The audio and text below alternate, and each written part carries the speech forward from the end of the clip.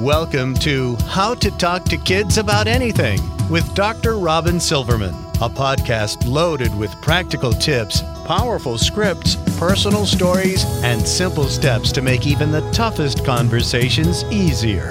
So get ready to get the information you need to make the impact you want from someone you trust, your friend, parenting expert, Dr. Robin Silverman. What kid doesn't love the idea of best friends forever? But friendships are a lot more complicated than what we see portrayed in TV shows and movies and on the internet. Why? Because friendships involve a lot of big, difficult feelings. We've talked about feelings a lot on this show, but this time we are applying them specifically to friendships.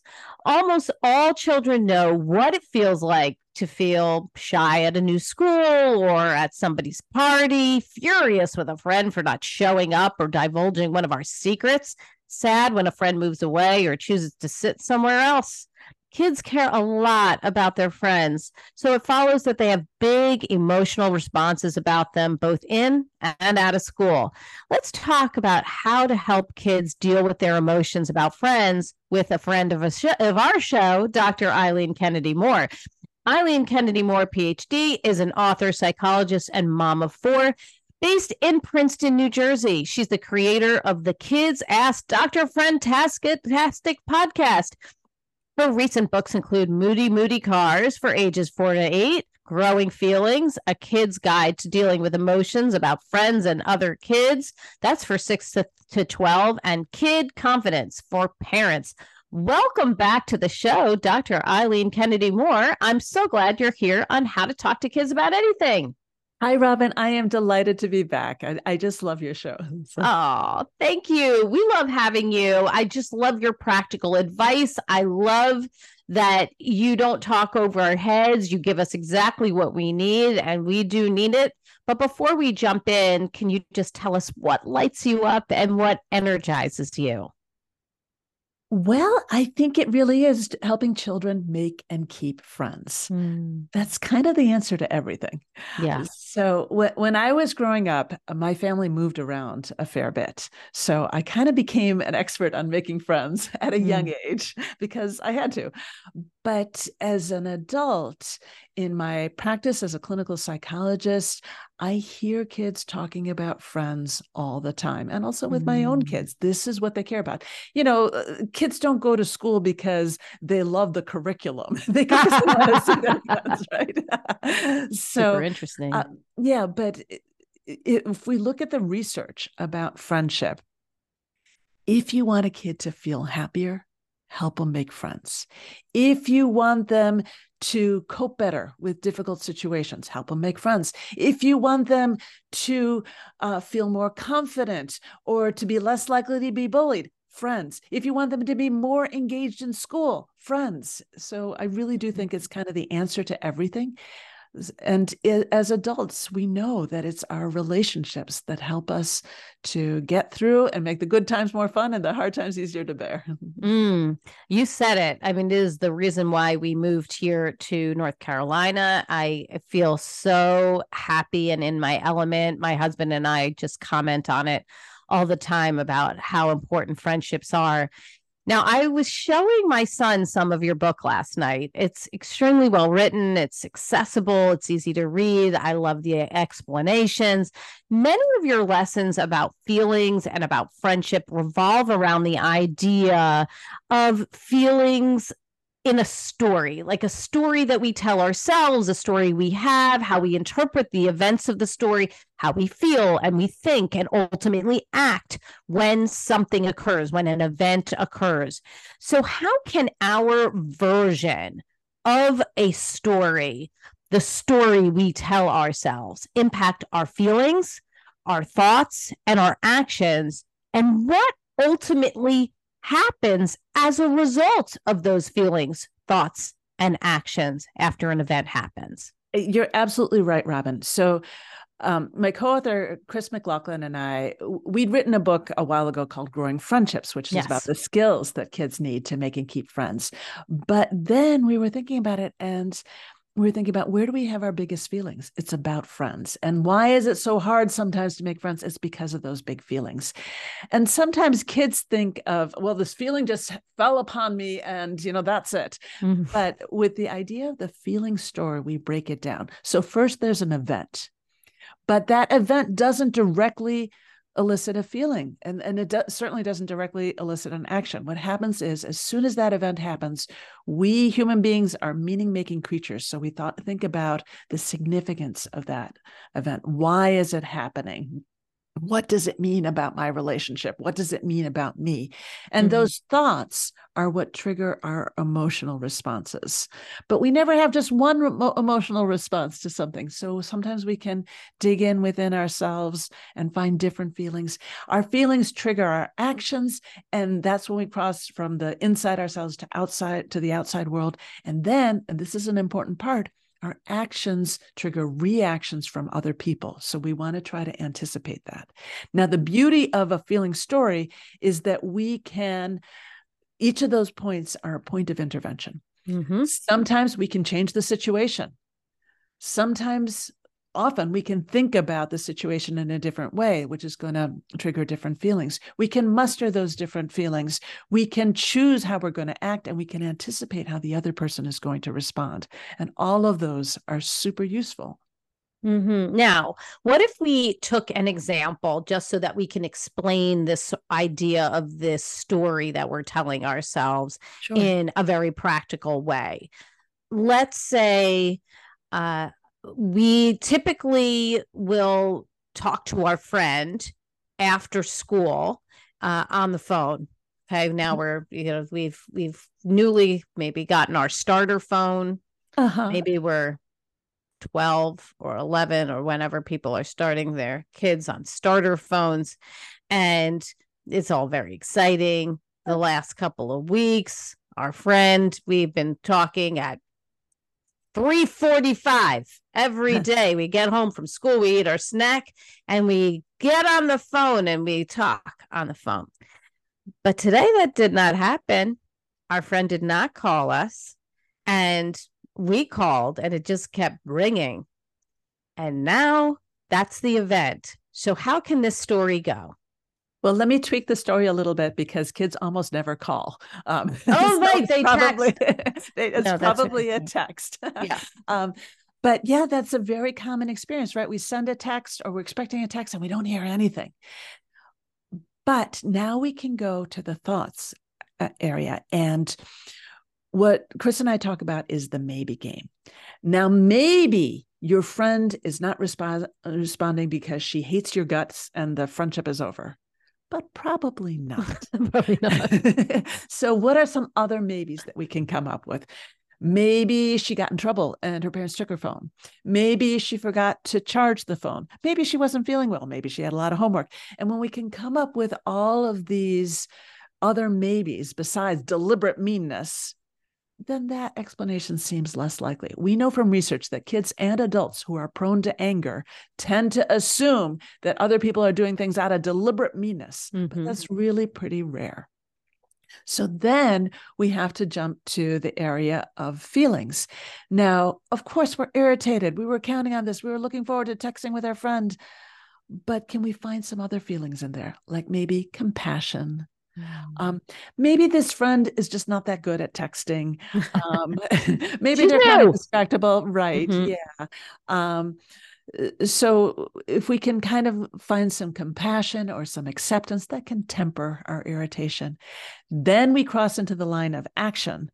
So one option is we could text her, "Why aren't you responding? Come on. You said you were going to do this. You're not here. Are you mad at me? Why are you mad at me?" And when the friend looks at the phone, she's going to have like 87 angry texts from us. But this is not a good idea, right? If we anticipate how the other kid is likely to react, we know not a good idea. What fuels the development of children's friendships, from those beginning love the one you're with friendships of the toddler years to the more intimate and lasting friendships of the teen years, is an increasing ability to understand someone else's perspective. So thinking about What reaction do we want? What actions are most likely to elicit that reaction is really, really useful. So in this case, I might try twice. Hey, I thought we were on for now. You okay? Everything okay? So I might express concern for her rather than irritation. And then I would probably let it go and maybe ask tomorrow when we see each other in person. What I tell my clients all the time is don't try to solve an emotional problem in a relationship via text. Oh, yes. Right? Because text is such a stripped down form of communication. There's no tone of voice. There's no facial expression. There's no body language. Right. So the chances of misunderstanding are really high. Text is great for I'll meet you at 4:00. Right. Or, oh, I'm running late. But for dealing with anything emotional, you're leaving out most of the information. Yeah, I usually tell kids if you feel like you have to explain why, that's no longer a text. It is literally just for the who, what, where, and when. Sometimes how, who's driving, but if or you sending a funny bunny video. Oh, sure. But if there is a why involved, nope. It's so funny. I think about calling people on the phone. My daughter is, very big on FaceTime. And, so it's no longer, I call them calls, but you're right. There's they're not really calling each other, or my son on Discord, which is not the same thing as calling, but some sort of seems a little bit sort of similar. So I love the metaphor that said that friendships need to be like a game of catch. I did show this to my son last night. Yeah, I really loved it. I said, so basically the page shows this girl like hurling water balloons at this other girl, because friendship is supposed to be like a game of catch. And sometimes you need to give your friend space. And if you feel like you were saying, like you just gave 87 texts, like you're basically throwing these water balloons at this other person over and over and over again, and the other person's like got their hands up in the air, like they're not throwing anything, they're not doing right. So that just comes to mind. What do you want kids to know about coming on too strong? So this happens sometimes, and I think it's really important to understand that we all make mistakes socially, and that's okay, as long as we don't continue. So we've all had the experience of you say something, you think it's going to be funny, and it's not funny. Oh boy. Yes. Stop. That's okay.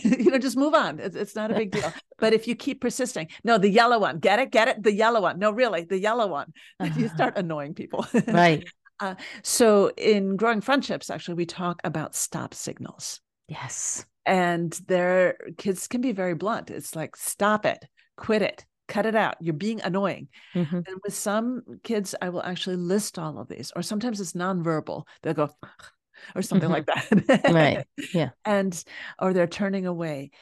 You need to be aware of those stop signals. And then when you see one, stop. Because if you keep going, it's like saying, I don't care how you feel. Right. And that, of course, is not a way to build a friendship. Now, for some kids, it's hard to stop. Their brakes aren't fully developed, and it's just difficult. So with those kids, sometimes a physical strategy will help. So cross your arms and give yourself a little hug, or sit on your hands, or pretend your tongue is stuck to the roof of your mouth with peanut butter or something. Sometimes it's useful to have a phrase like, okay, I'll stop now. This is what we do in my family. I think it's from your book. Yeah. I mean, when you have a kid with ADHD, sometimes they need that like extra little. Yeah, it's 3 seconds. It's so easy. And he said, now he does that all the time. Like if I have to tell him, because he's a really funny kid. And sometimes his jokes are hilarious. And other times it's like, enough. And he's like, okay, I'll stop. And I'm like, wow, that really is carried. Yeah. Skill is really scary. So you're signaling, I care about your feelings. Yeah. And you're giving yourself that extra 3 seconds, a little breaking room. Yeah.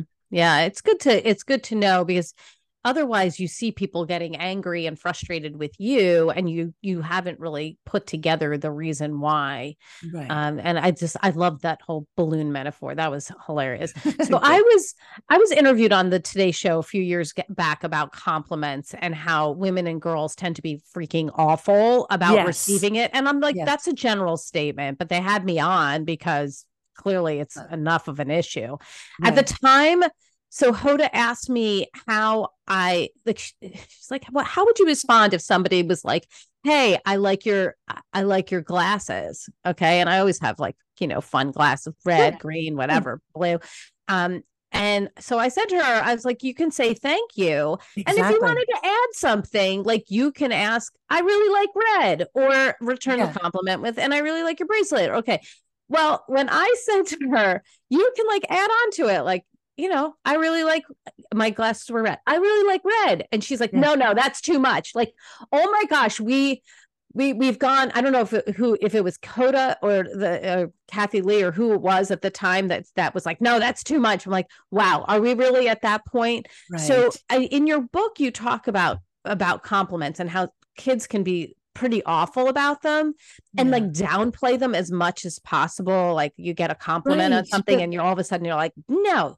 I like the way you explained it though. And I think it really hits home. So can you explain, if you were talking to your kid and your kid does that all the time, like, no, it's not, it's this, it's bad, blah, blah, blah. Right. What would you say to them to help them understand the role of compliments and how they could respond? So a compliment is like a little gift. Right. What do you say when someone gives you a gift? You say thank you. Anything else is rude.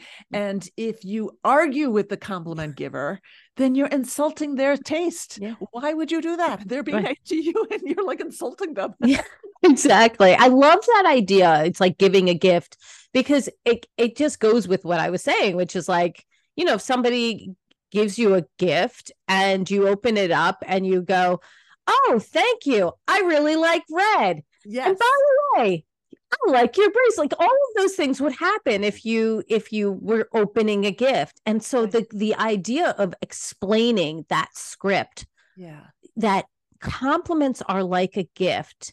And each time somebody says, I really like your this, or wow, you really played well in the game, it's not a time to now dissect the gift and how the other person is wrong.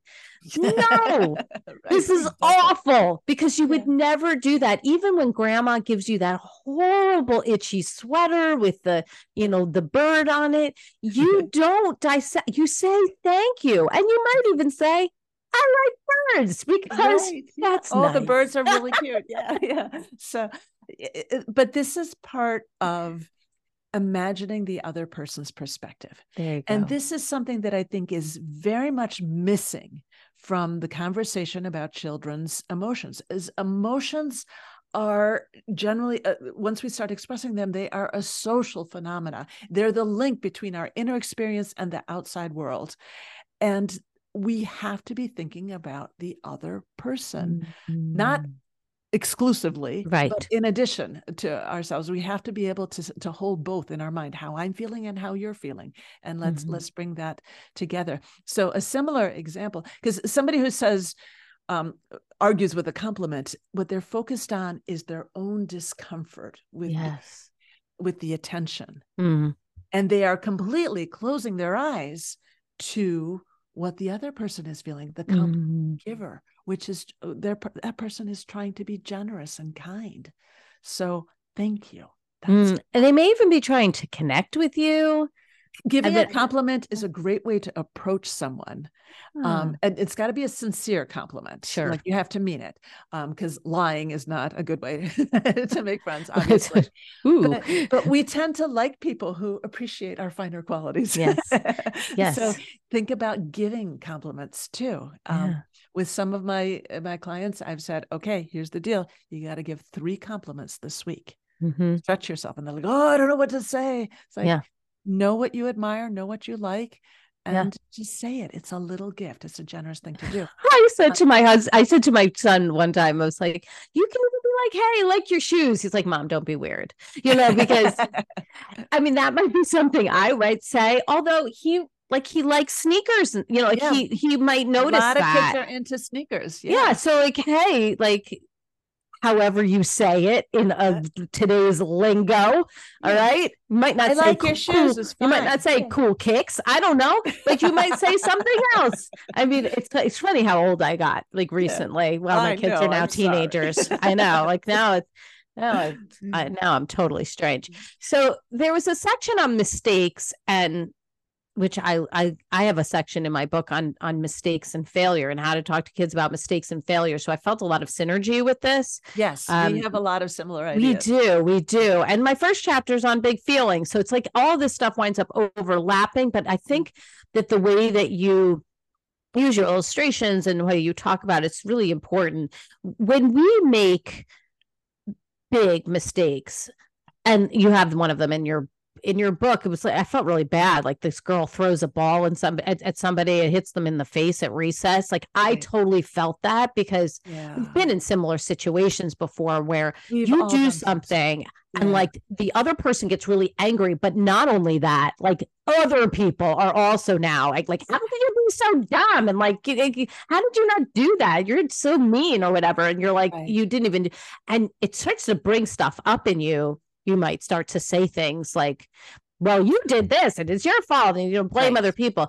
How can we teach our kids to, I mean, that's like it's like a terrible feeling at that time. How can we teach our kids to humbly and kindly accept responsibility of their mistakes and help to repair and heal that friendship in that moment when you're feeling, I don't know, angry, ashamed, guilty, everybody's looking at you, instead of finding an excuse or blaming somebody else or playing the martyr. Oh, this always happens to me. We've seen all of these types of things. Yes, exactly. But what can we say to our kid who finds themselves in those types of situations? So an apology is the fastest way to repair when we've made a mistake. And a lot of kids struggle with apologies because they think an apology means admit your badness, admit that you have not a shred of goodness within you. And that's not true. An apology is actually an expression of caring for the other person. Because like I wouldn't hurt somebody deliberately, but I might do it accidentally. I have done it accidentally. So of course I am sorry that someone is hurting, and that's not saying I'm a terrible person. It's my concern for that person is hurting. So it also helps to have kids know how to apologize. Right. You have to say the word I. You have to say sorry. And you don't say, I'm sorry you did this. Right. And you have to say what you're sorry for doing. And then often, if you can do something to make amends or to tell them from now on, I'll do this, like in the example of hurting somebody accidentally with a ball, say, let me get to bring you to the nurse. I'll go get you some ice or something like that. But another caveat though, because as much as some kids resist apologizing, there are other kids who apologize excessively. And they're like, I'm sorry. I'm sorry. I'm sorry. I'm sorry. I'm sorry. I'm such a horrible person. Exactly. Right. And what I tell clients is never apologize more than twice.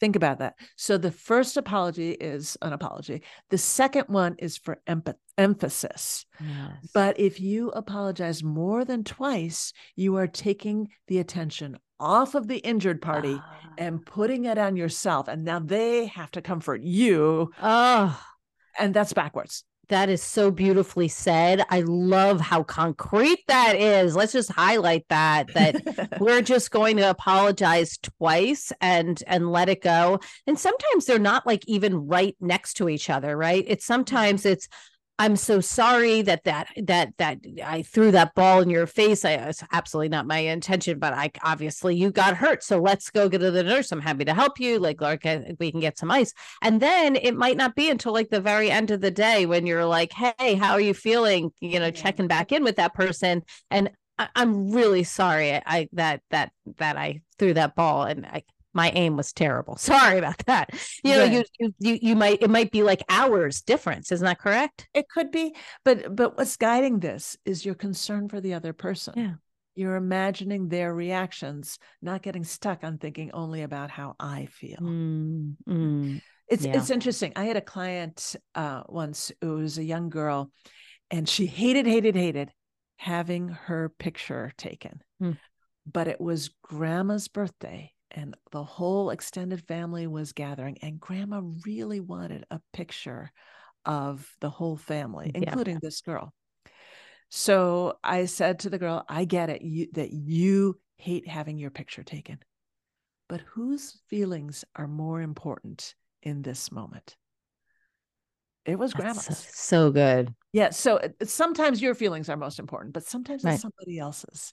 Right. And that's okay. Right. No, I like that. That sometimes it's not always even. Right. This is her special day. You say a lot of the problems that we experience in friendship, and I felt like you hit the nail on the head with this, is that we are feeling like something's unfair. Yes. And you say that I love this too, if you keep looking for unfairness, you'll find it. I did say that to my son last night when we were talking about this book. I was like, what a great thing to say, because whatever you look for, you find, right? In friendships and in life, and we were talking about the glass half full thing. He hadn't seen that before. I was like, see, it's a metaphor. People are constantly looking for what's not there. They might say it's a glass half full person, glass half. He's like, but I think it's both. And I was like, well, you're a scientist. That's the wisest person sees that the glass is both half full and half empty at the same time.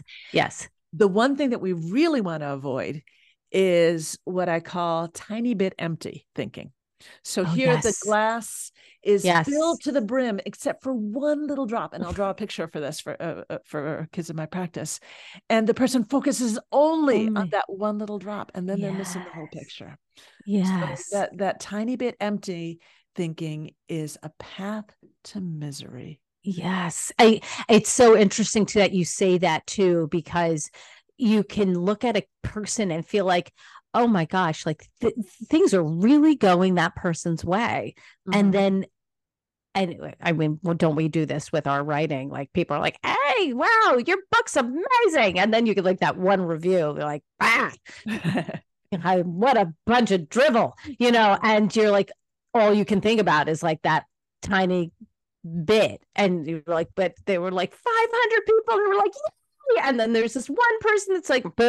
And what do you hear is but boo. So like, how do we help them that when you're hearing them say things like, this feels really unfair, that it's always unfair, he always gets more than me, and look, my cupcake is smaller and this is worse. How do we help them in that moment to look beyond the unfairness of that moment? So we don't want to have a keeping score mindset. That was like looking around. That doesn't belong in a friendship, and it doesn't belong in a family.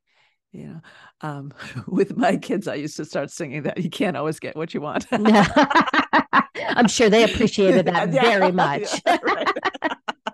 I'm not that good of a singer either.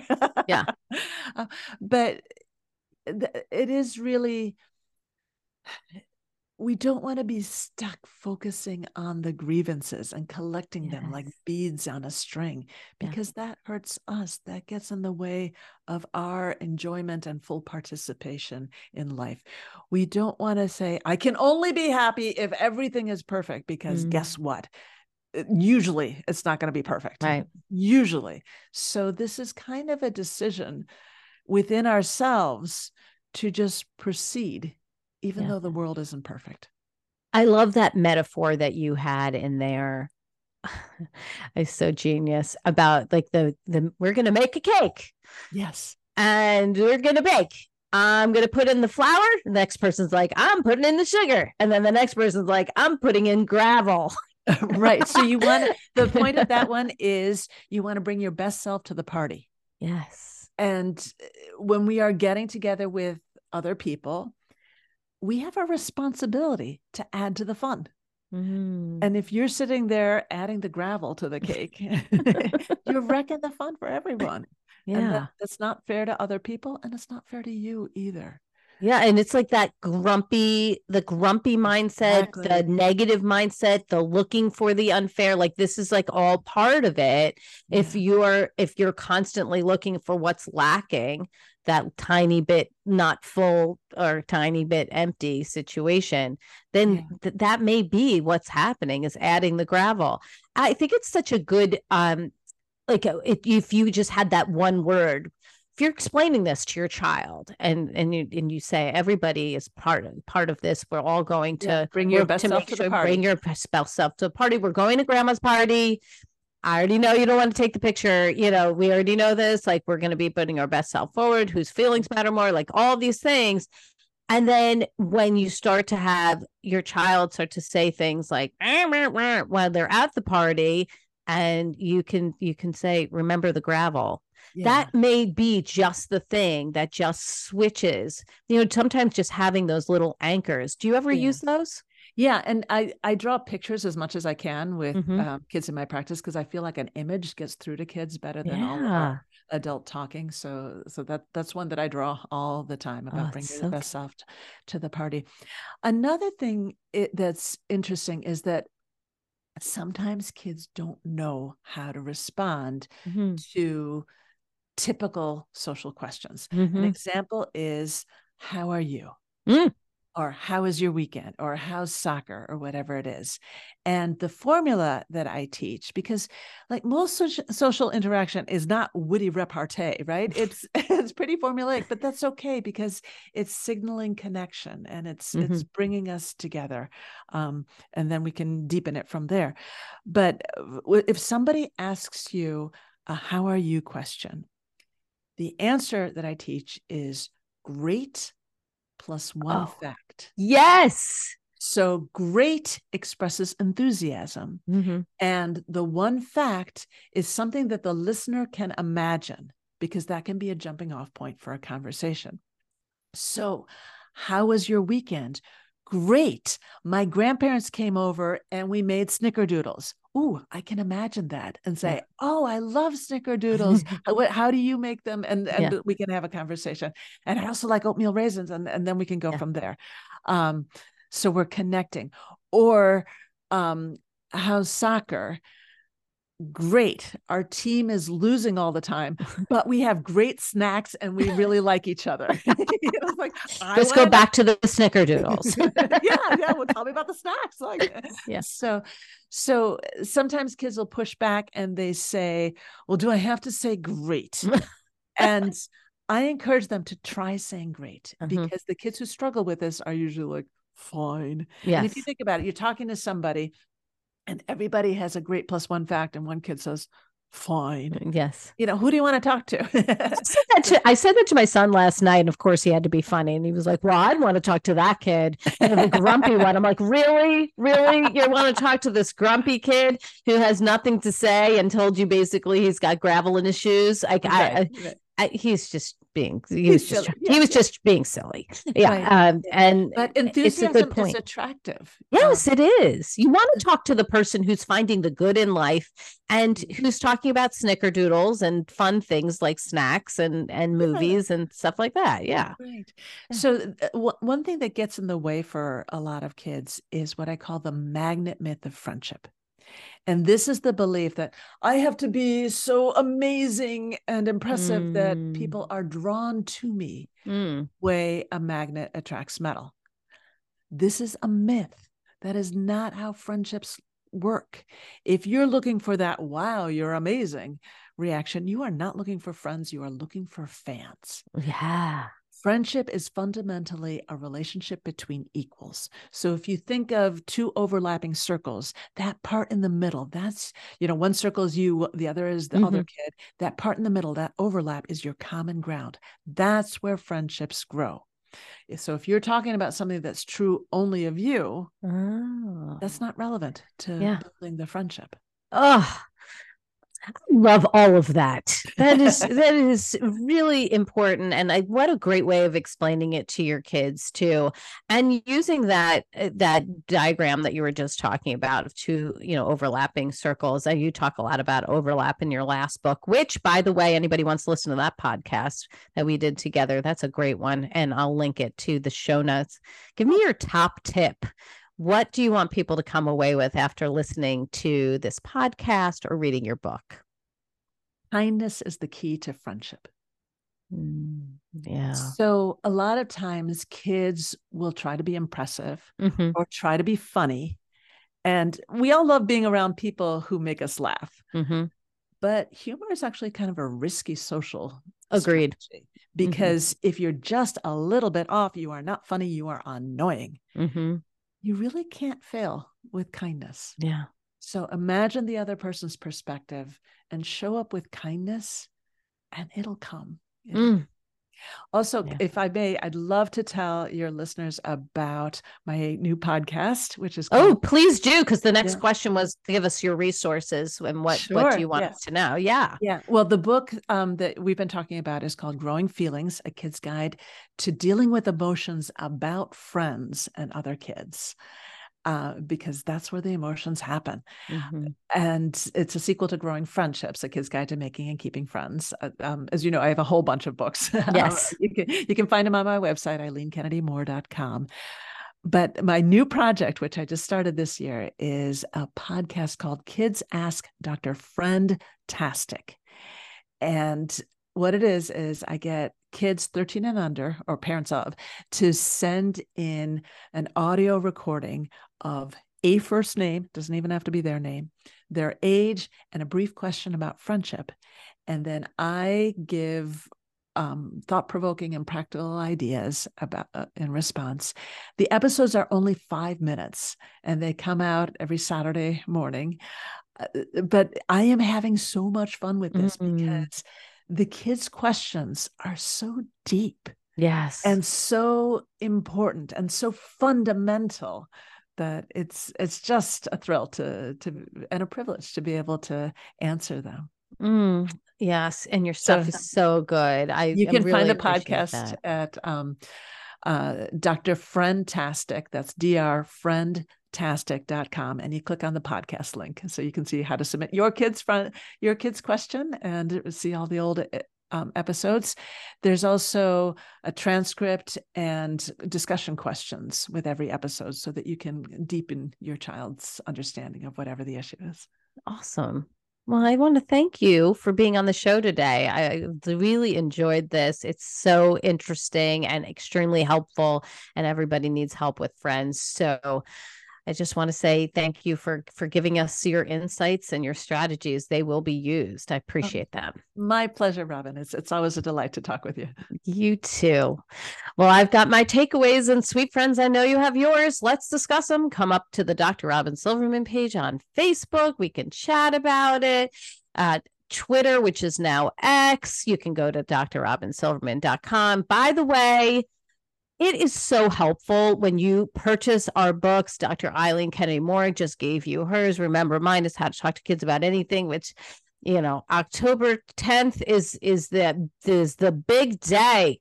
And I'm just so excited that you have my books, that you're talking about my books, that you're putting pictures up about my books, you're giving reviews about my books. Anytime I have an author on here, which is every week, obviously, anytime that you give a review, that 5-star reviews are so helpful, and they help to drive the sales of the book. They help to drive people to them. We don't ask for any money for these podcasts. The one thing that I would just say would be so helpful is if you gave a 5-star review for the podcast and a 5-star review for the books that you're hearing about. If you're telling people about Eileen Kennedy-Moore's book, if you're telling people about my book, it's so helpful. So if you love this podcast like I did, I hope you'll go up to iTunes and rate and review it so other people can learn about Eileen Kennedy-Moore. They can learn about my podcast. It does something with the algorithm that I don't know, but it would be extremely helpful. And I'll just say I truly appreciate it. That's all the time we have for today. My fellow parents, leaders, and educators, thank you so much for tuning in to How to Talk to Kids About Anything. For more information about books, articles, speaking engagements, or curriculum, you can go to drrobinsilverman.com. I hope I'm coming to a city near you to talk about my book, to go to the book signing, to go to someplace where I'm speaking. Please check up with me. I look forward to weathering the storms and enjoying the sunny side of life together. And please remember, even on the days when you fall short, you've got this. You're here. You're getting the information you need. Maybe you heard something today and you're like, I did not have that conversation with my kid. Or my kid does that all the time, and that is not how I counsel him or react. And guess what?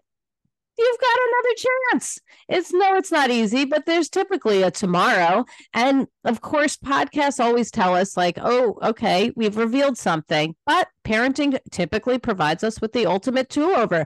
So if you haven't talked about friendship, or you haven't talked about it in this way, you can start today. You can start tomorrow. You can try again. I see you. I'm right there with you. And as there are moments when we doubt our know-how, our choices, and our sweet sanity, please know you are 10 times the parent you think you are. Until next time, this is Dr. Robin Silverman with How to Talk to Kids About Anything. Please tune in again and keep connecting through conversation. See you next week.